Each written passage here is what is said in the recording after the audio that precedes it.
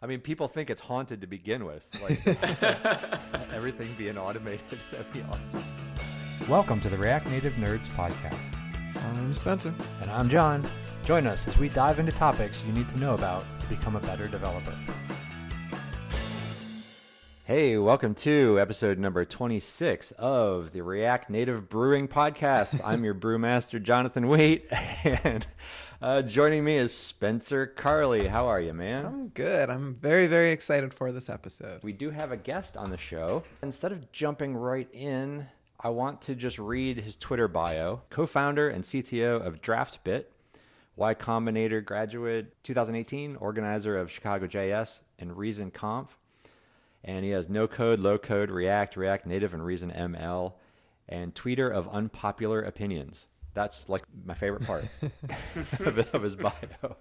So do you want to introduce him, Spencer? Yeah. Since you guys are buds? Yeah, so today we're talking with Peter Pikarczyk, CTO of DraftBit.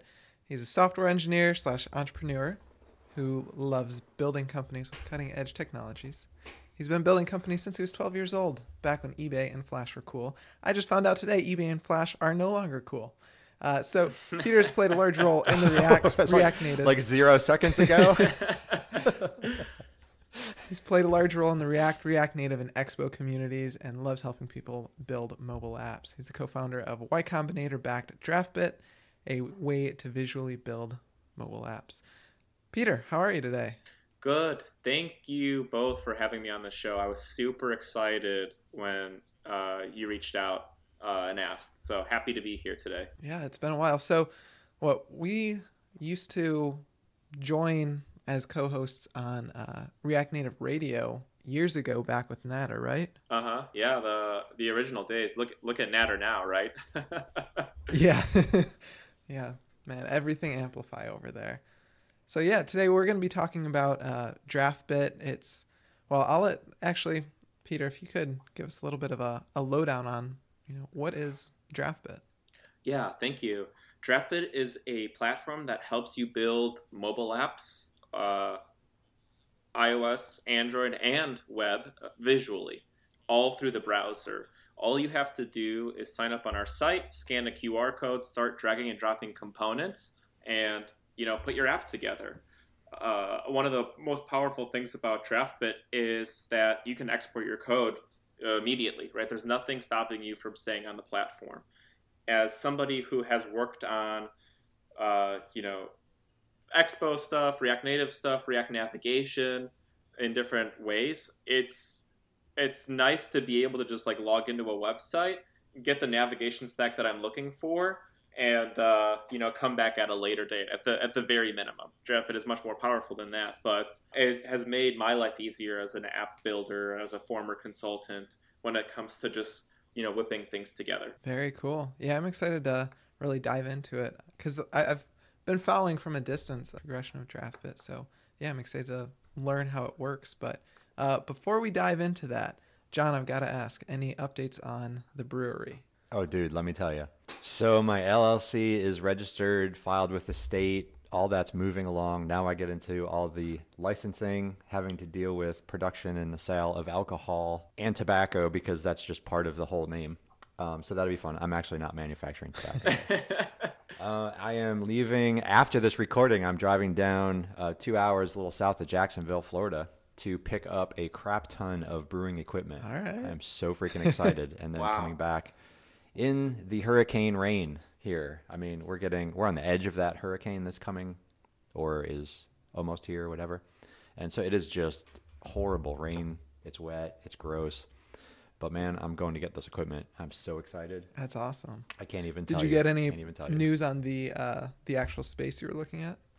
I did not. I was looking at this warehouse that's attached to the office that I'm in right now, and I spoke to the owner, and he's actually going to let me set up we're calling it an incubator, to be all Y Combinator ease. Basically just to set up my equipment and work out all the kinks before I actually get this building. It could be a while before I hear about the building. Okay. Just because of, I guess the guy that owns the building is in the hospital right now, and he's doing fairly poorly. So we're just sort of waiting, for him to get better. Okay. So it could be a while, and I mean it's gonna be a while before I get my license and all that sort of stuff as well. So I'm pretty good. So I'll be setting up probably this weekend. I'm headed up to Pennsylvania on Sunday, so I will not be brewing next week. But yeah, it's moving along. It's a lot of fun, and I was so excited when I got the notification and all the paperwork came in, and it was great. I can highly recommend ZenBusiness.com. Nice. All right. Ding ding. There's a sponsorship. I got to get them to Right. sponsor this place because yeah. Very cool. That's exciting to hear. Yeah. How about you? What's going on up in Tennessee? Yeah, up here now. So this week, just kind of getting ready for Black Friday. This is the one time I kind of do a discount on React Native School. So I try to actually be Oh, focused on that. We'll see how that works. And then in the tech world, I've spent the last week in the wonderful world of updating Firebase and Spectrum. So it's a fun process because it's so integral in different parts of the app. Got to make sure it all works. And it's just QA. Yeah. Well, kudos for thinking ahead to Black Friday. Yeah, I mean, you still have a couple. What is it? It's next week already. Well, no, 2 weeks. Wow, 2 weeks. time 2 weeks. flies. Yeah, It's insane. It does. It is. How about you, Peter? Anything you've been up to in the last week or so you'd be interested in sharing? I just, people on the show may judge me, but we took a little road trip to Columbus and then spontaneously ended up in Asheville, North Carolina, which was a beautiful, beautiful city to visit. Fun fact, too, for any haters out there, I guess Asheville does not have a single case of COVID, so that made us feel much better Wow. about going there. Oh, Yeah, wow. they were very much on lockdown. Masks were a thing, so just throwing that out there if you're judging me. But it was it was a much needed getaway. I've got a 1-bedroom in the city of Chicago, and sometimes it's nice to leave when you can't. So we made it happen. Yeah, definitely. That's cool. Were you in that's great. Columbus, Ohio? Yeah, we were in Columbus, Ohio, too. We were celebrating a friend's birthday, my partner's childhood best friend. So the four of us just, stayed, bundle or, we just hung out in isolation together for the weekend. Very cool. Yeah, I went to Ohio State. I lived in Columbus for 4 or 5 years, something like that. I don't miss it. It's funny. All right. What about mobile news? I know we've got some interesting stuff for what we were foreshadowing last week. That's right. Well, before we go into that, when I was doing my research about Peter, I was on his Twitter feed, and I saw this video that he posted last week on the 5th, November 5th, and he was unlocking his computer. And I think the whole purpose of the video was to show off the ambient lights behind Yeah. his monitor. But I was enthralled with what was on the screen. So I read through the comments. I was gonna, and I saw that it's a product called Hammer Spoon, Mhm. Yeah. and that looks freaking amazing. That looks really cool.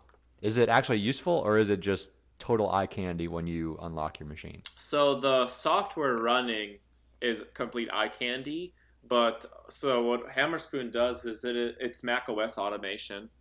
So what I use Hammerspoon for is watching or listening to when I unlock my computer to then fire off a API call to my Home Assistant, which is sort of a pitch of its own. Home Assistant is this open source tool that you can run on a Raspberry Pi that consolidates all the different home automation products that you have. If you use SmartThings and Philips Hue and Wise, anything you use, it consolidates all of them. So I could have directly went to the Hue API, but on unlocking my computer, it fires an event to Home Assistant, which turns the lights on.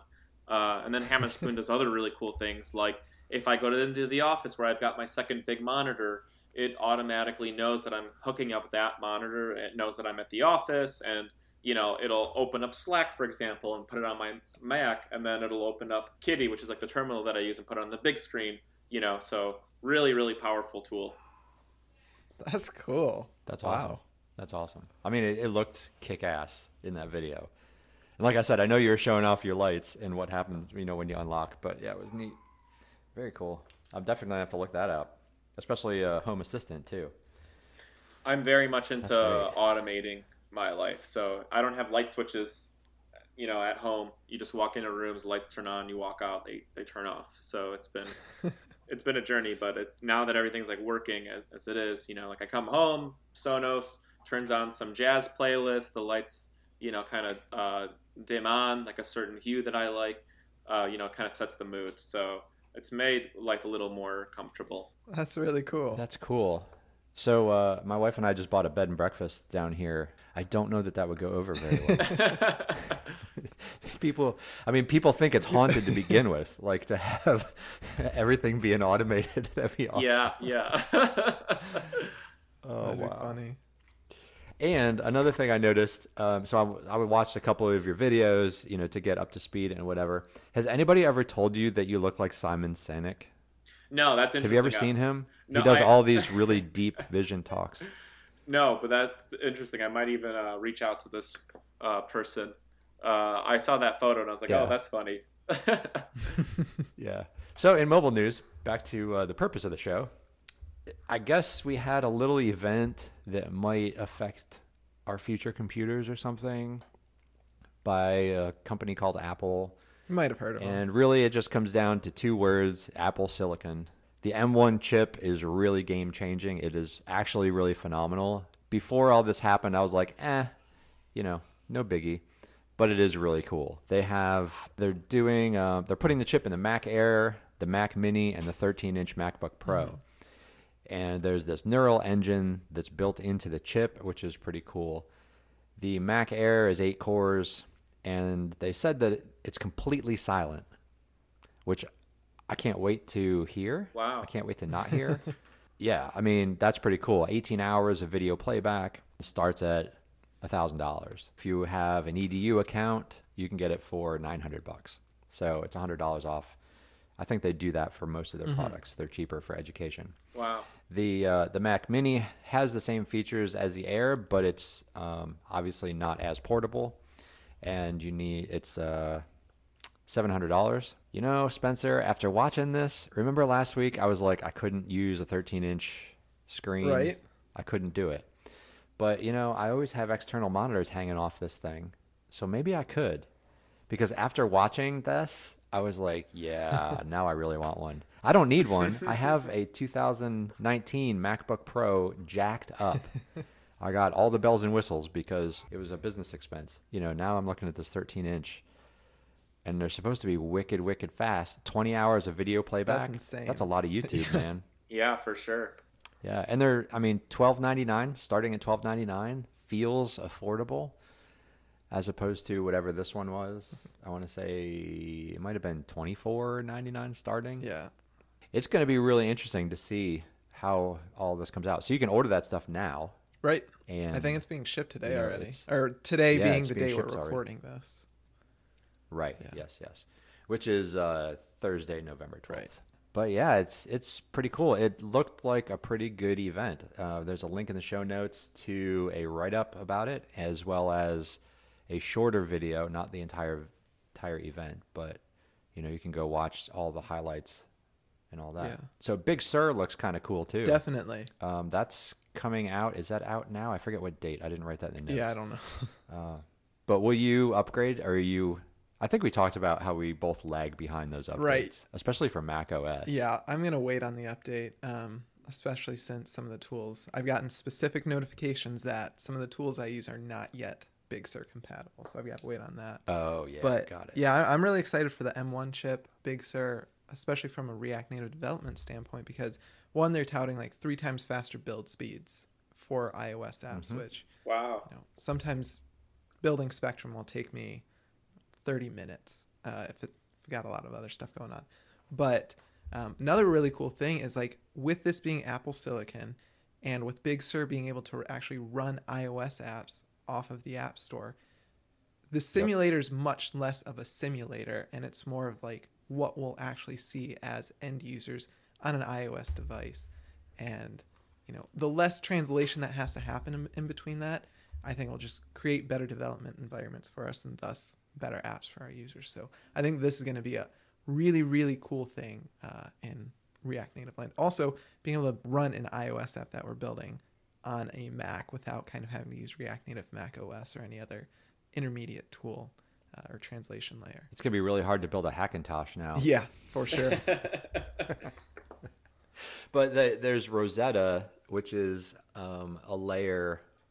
I believe it's a layer. It's not necessarily an application, but it lets you run the Intel apps as well. So you can run older apps that aren't yet converted over for the M1 chip. There's a layer that's in there Right. that will allow you to do Interesting. that. So it's really cool. I was very, very impressed. Yeah, I'm excited. And Absolutely. then, yeah, I'll Yeah. probably just wait until the 15-inch comes out, and I'm hoping they'll bump up the RAM minimum, because the Yeah. M1 chip is maxed out at 16 gigs of RAM. And I Oh, like- really? Yeah. Yeah, and that's a physical or a technological limitation of this Apple Silicon chip that I imagine they'll get over once they start getting into like the 15-inch MacBook Pro and then eventually the Mac Pro, all that stuff. Yeah, that makes sense. Yeah, I think I'm going to try and convince my boss to get me a mini because of that neural chip. So I work at an AI company, and we'll do trainings, and they take 45 minutes, only to find out that something isn't working right, and then you fix it. It takes 2 minutes to fix, and then you got to wait another 45 minutes. Oh. And so this is, and supposedly it's training, neural, what do they call it? I think they said like machine learning training or machine learning times are 15% faster or 15 times faster or something like that. I don't know. I'm butchering that. Go watch the video. You'll get it. But I am looking forward to that because it's actually part of the chip itself. So you don't necessarily need to shove jobs and threads over to the GPU, and use that. It's now part of the chip. Mm-hmm. So I'm super excited. And this might be what I can use to get my boss to get me a Mac, and I can get off of Windows.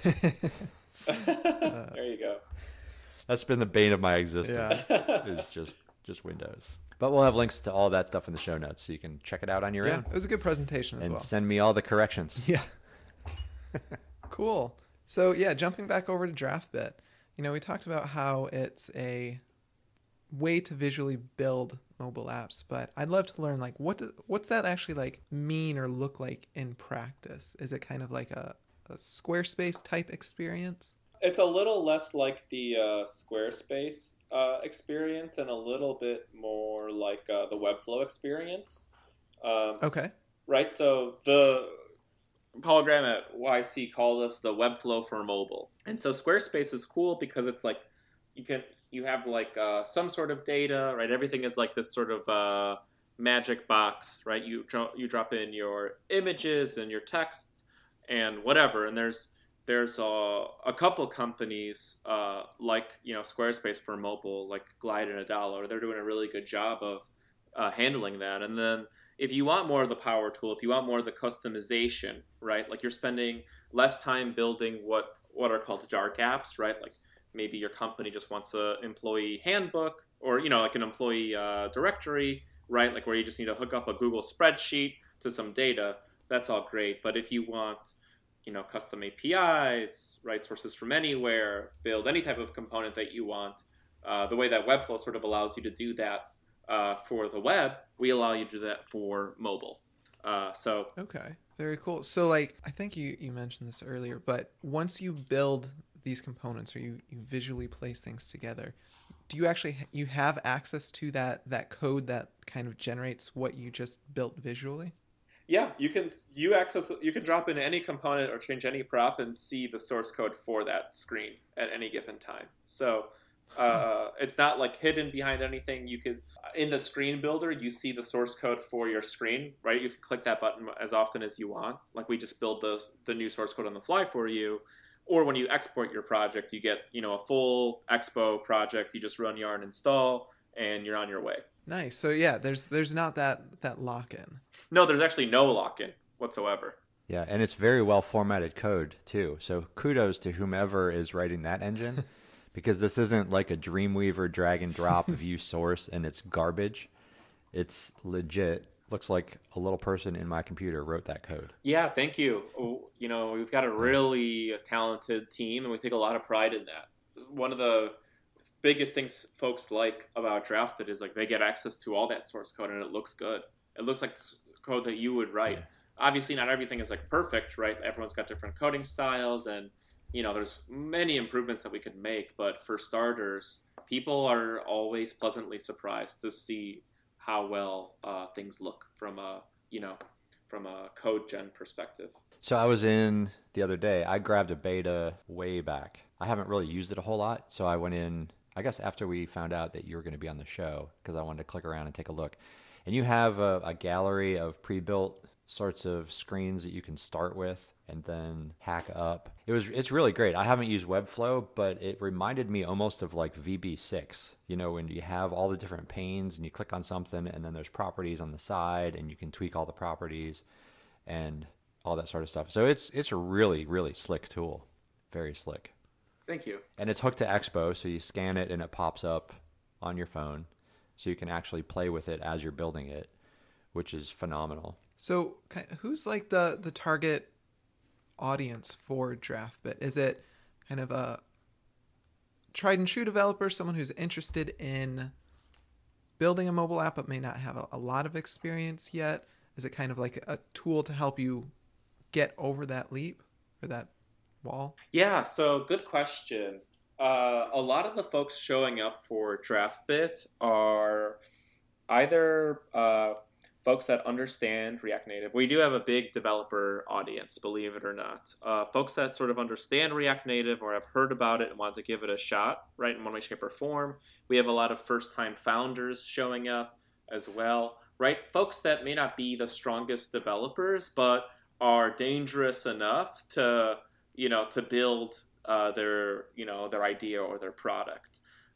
We also have some more experienced folks from bigger companies, right? Like I definitely fell victim to finding myself pixel pushing layouts and doing all these things. Mm-hmm. And this allows the engineer to focus on the fun stuff, and let someone else tackle, right? That's why we build this thing for teams, right? Let someone else tackle the layout. You can go in and edit all the logic and do all the fun stuff there. So the DraftBit's biggest struggle is that folks are showing up from everywhere. And, we have like a 33, 33, 33 sort of right down the middle of, who's really enjoying this product. So we've got some more work to do from a business to really hone in on a group of folks. It's a good problem to have, but that's certainly a problem to figure out which demographic to head down. Yeah, as I look at this, so you're the CTO. Like, how did you guys actually? I don't know how does this work? Because this is beyond what I could figure out. Yeah, well. What's it written in? So the fun part. It's written with Reason on the client and TypeScript on the back end.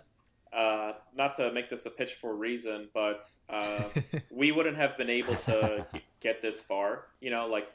Reason has or now it's called Rescript, has a bit of a learning curve, right? It's it's not like TypeScript where it's just like JavaScript with this extra stuff, right?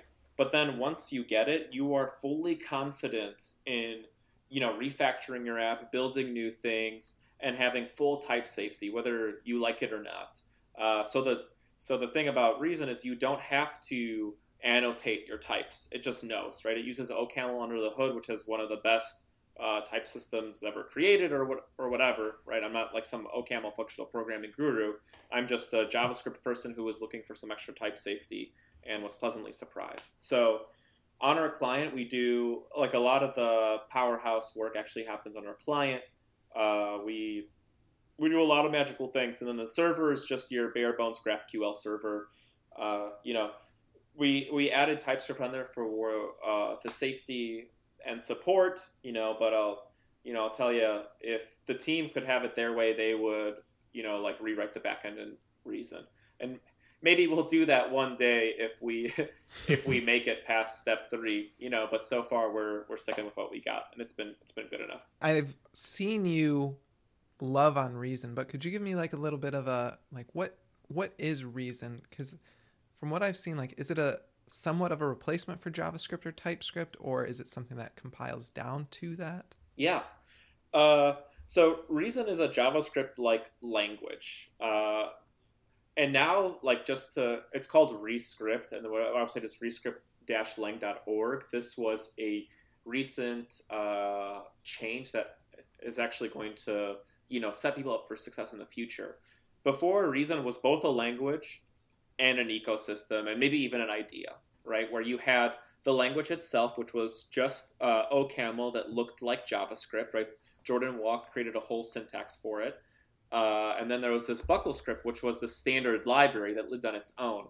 And there was always like Reason native talk versus Reason JavaScript, right? So a couple months ago, the team decided to do a full rebrand called Rescript, which combines the JavaScript-like syntax and BuckleScript into one unified platform. And so I wanted to clear things up. So what Rescript does is it offers type safety without getting in the way. The compiler is in milliseconds and not seconds. I could, most of the time when we're developing, I'm not even looking at the browser because I know, through the Rescript compiler, like whether something I'm going to do works or not.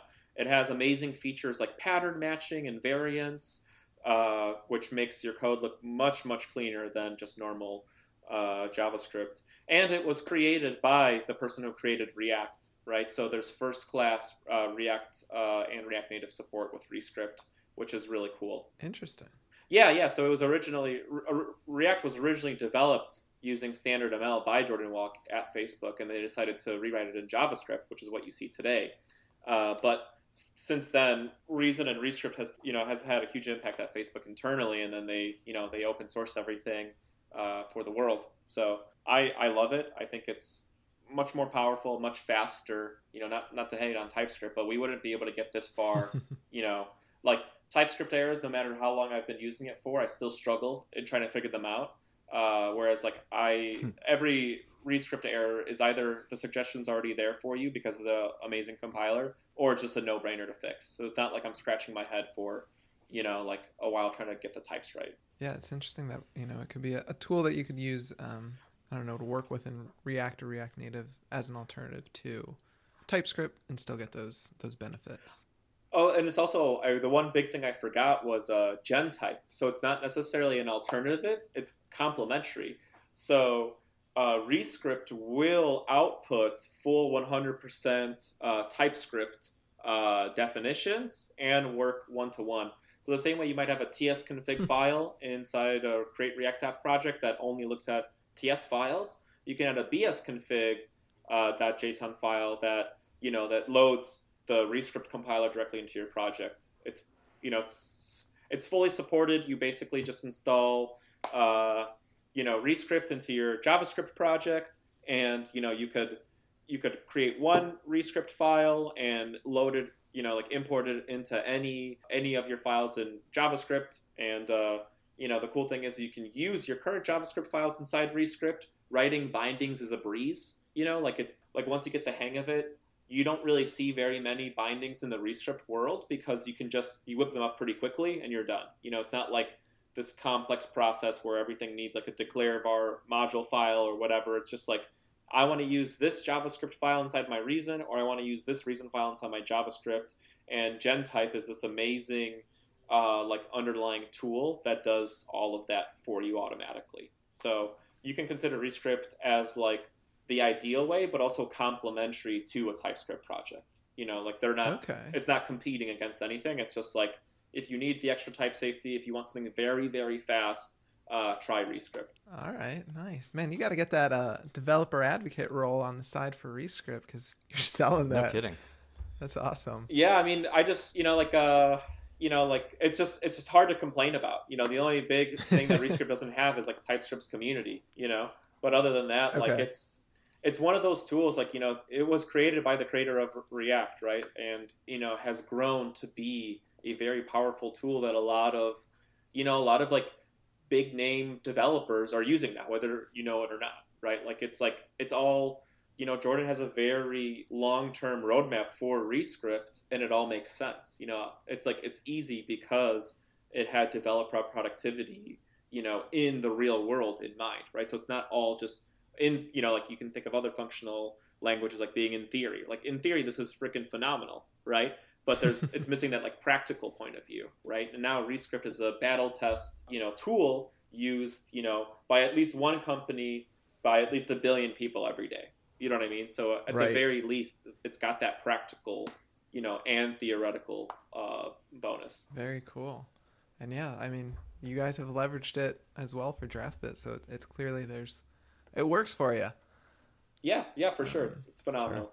So coming back, circling around, how did, like, you're a co-founder, so presumably there's one or more other people. How did you come up with the idea of DraftBit, and how did you end up at Y Combinator? Like, how did all that come about? Yeah, good question. So we originally started working as a team together with Donald and Brian, my two co-founders, a couple of years ago on a product called Orchard. It was a React Native Expo app it was like a personal CRM, right? Manage your personal and professional life.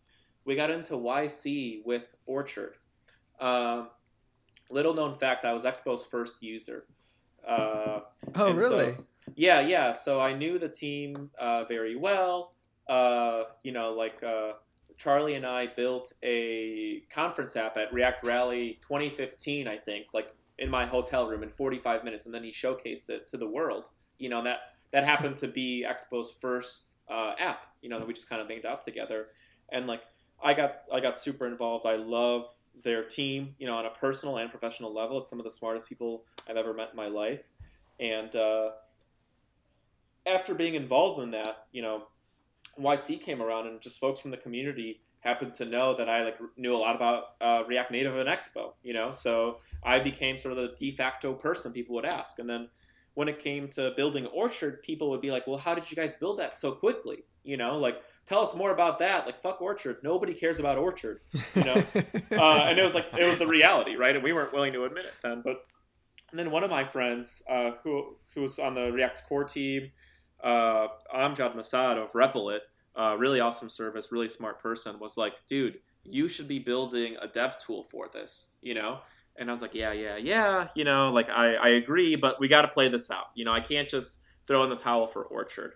But, all these folks were right, we went through an existential crisis of like, what are we working on? Should we double down on Orchard and get it over these like really crappy, valleys, or do we switch and work on the thing that people want us to work on? And ultimately we decided to work on DraftBit.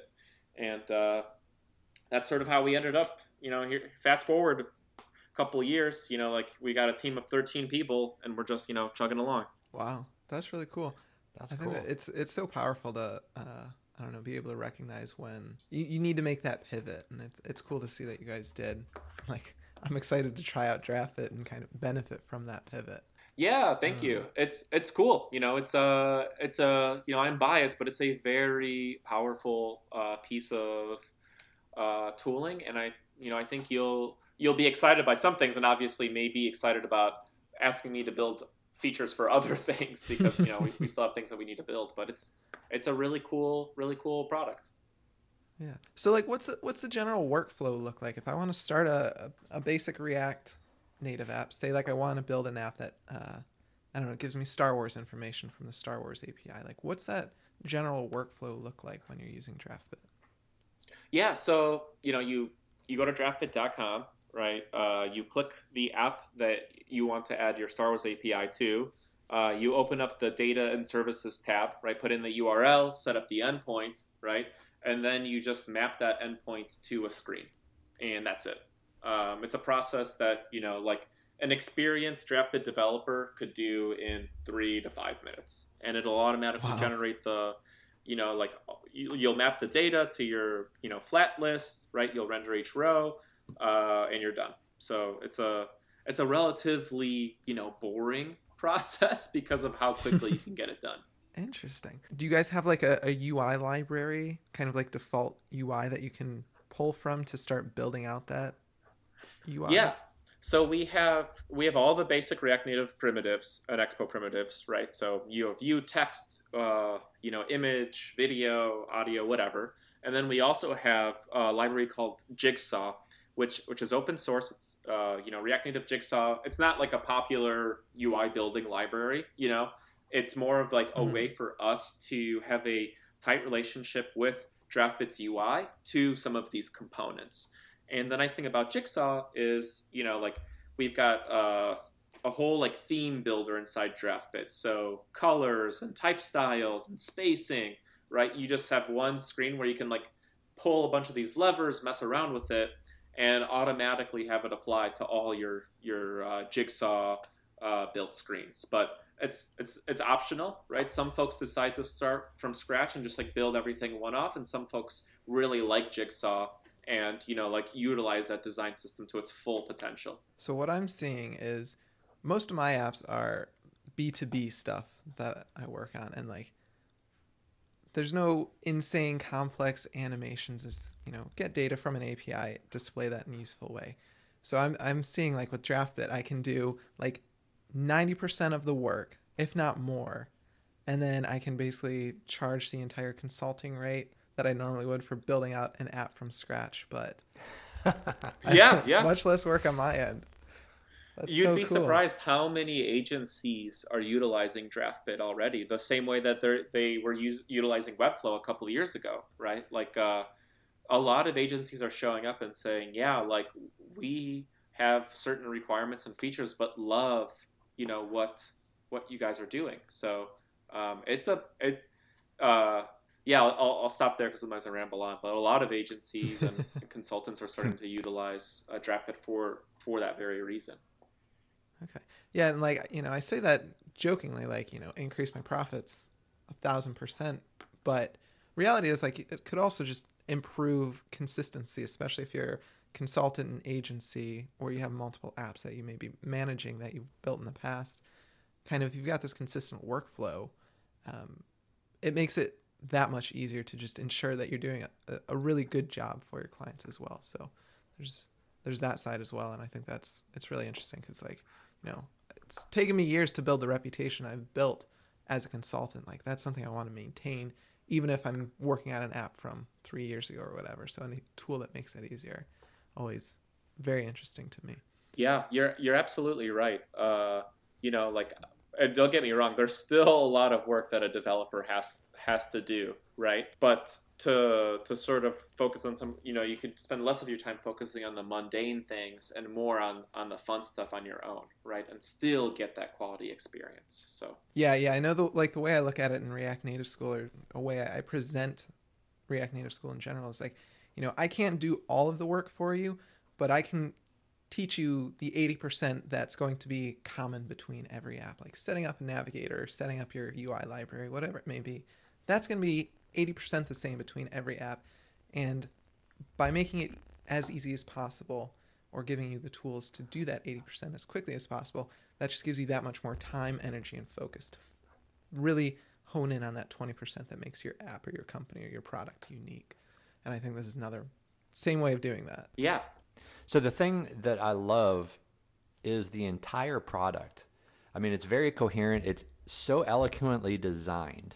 And I mean, like I said, like the code is really great when you view the code to do a copy paste or whatever. But the design itself, when you come in, you have your workspace and you have navigation on the left. And what's really, really cool is you guys have your feature roadmap like built into this workspace area.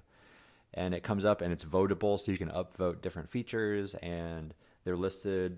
There's a Firebase integration which is under review, and so there's different statuses planned and all that sort of thing. And it really pulls you in as a developer. This isn't me launching Word in Office 365 where I have a blank screen and a shitty interface and I just start typing. Like, this is an experience, and you guys have really nailed that, I think. And the price point is great too. I was looking, it's $249 for a year in your pro level. So like Spencer, if you were thinking about doing that, where you would mock these out or build them up and then export it and then, add whatever else code you needed to, I mean, that would totally help your profits. Absolutely. You know what I mean? Especially if you got very fluent with this. Definitely.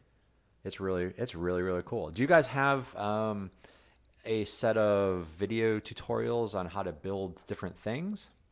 I see there's a starter app, there's example screens, and then you have a Discord community, whatever. But is there almost like a React Native School set of video tutorials or anything like that? Not I'm yet. asking for a friend. That's something we have a couple like random like lingering videos, but no like official, university or series. It's something that we've been thinking about. Call to listeners here or anybody if anybody would be interested in helping us put that together, that would be awesome, because it's in like the list of priorities we have, it's there. It's just a little lower. So eventually is the answer. Cool. Okay, because I need to mention a hopefully soon friend of the show, William Candelin. So we could have a "Can It Be Done in DraftBit" series on YouTube, and where you could take an app and see how you would go about building out a specific interface or whatever. That'd be so cool. that'd be pretty cool. Yeah. So right now you got to request access to join DraftBit. It's not generally available yet, at least from what I can tell. What's the timeline, or just like what's the process of actually getting access to DraftBit now or in the near future? So we're actually opening up DraftBit to the world in the next couple weeks. We already we launched a free plan. We have somewhat of a wait list left, but it's like a small secret. If you wanted to, you could figure out how to get access today. I'll just say that. But yeah, we're planning on wiring up the route to our homepage, which is like sign up now, like to that onboarding flow, like very, very soon. So it might even be live by the time that this is published. But yeah, we are we are ready to open the floodgates after being in beta for a whole year. Hell yeah, man. That's great. so exciting. I imagine That's got to feel so good.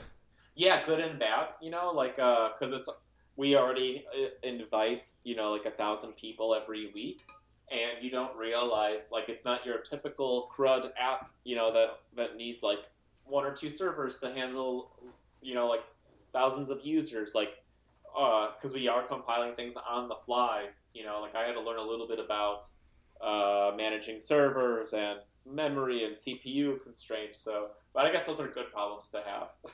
That's so cool. I'm super excited to dive into DraftBit and like see how I can start using this in consulting, and just like especially just building UIs is damn hard for me. So any tool that makes that easier, I'm happy to use. Yeah, we just had a show about how hard it is. Yeah. Well, John, any other questions you want to ask? No, I think I'm good. All right. Peter, anything you want to add on DraftBit or Rescript or anything before we wrap up the show? No, I just hope that folks check out both DraftBit and Rescript. Give it a shot. Let me know what you think. We're really active on our community and are open to any feedback you have. Like, even if you're like, Peter, this is the worst pile of garbage I've ever built. I wish you had X, Y, and Z features. Just please let me know, because, we are trying to make this an amazing tool. And, thank you again for having me on the show. Yeah, where can people find you? People can find me on Twitter, twitter.com/PeterPME. My username is the same everywhere, GitHub, PeterPME. My personal website is peterp.me. Awesome. Cool. Well, if anybody is using DraftBit or is interested and they want to get a hookup before it's available to everybody, tweet us at RNNerds.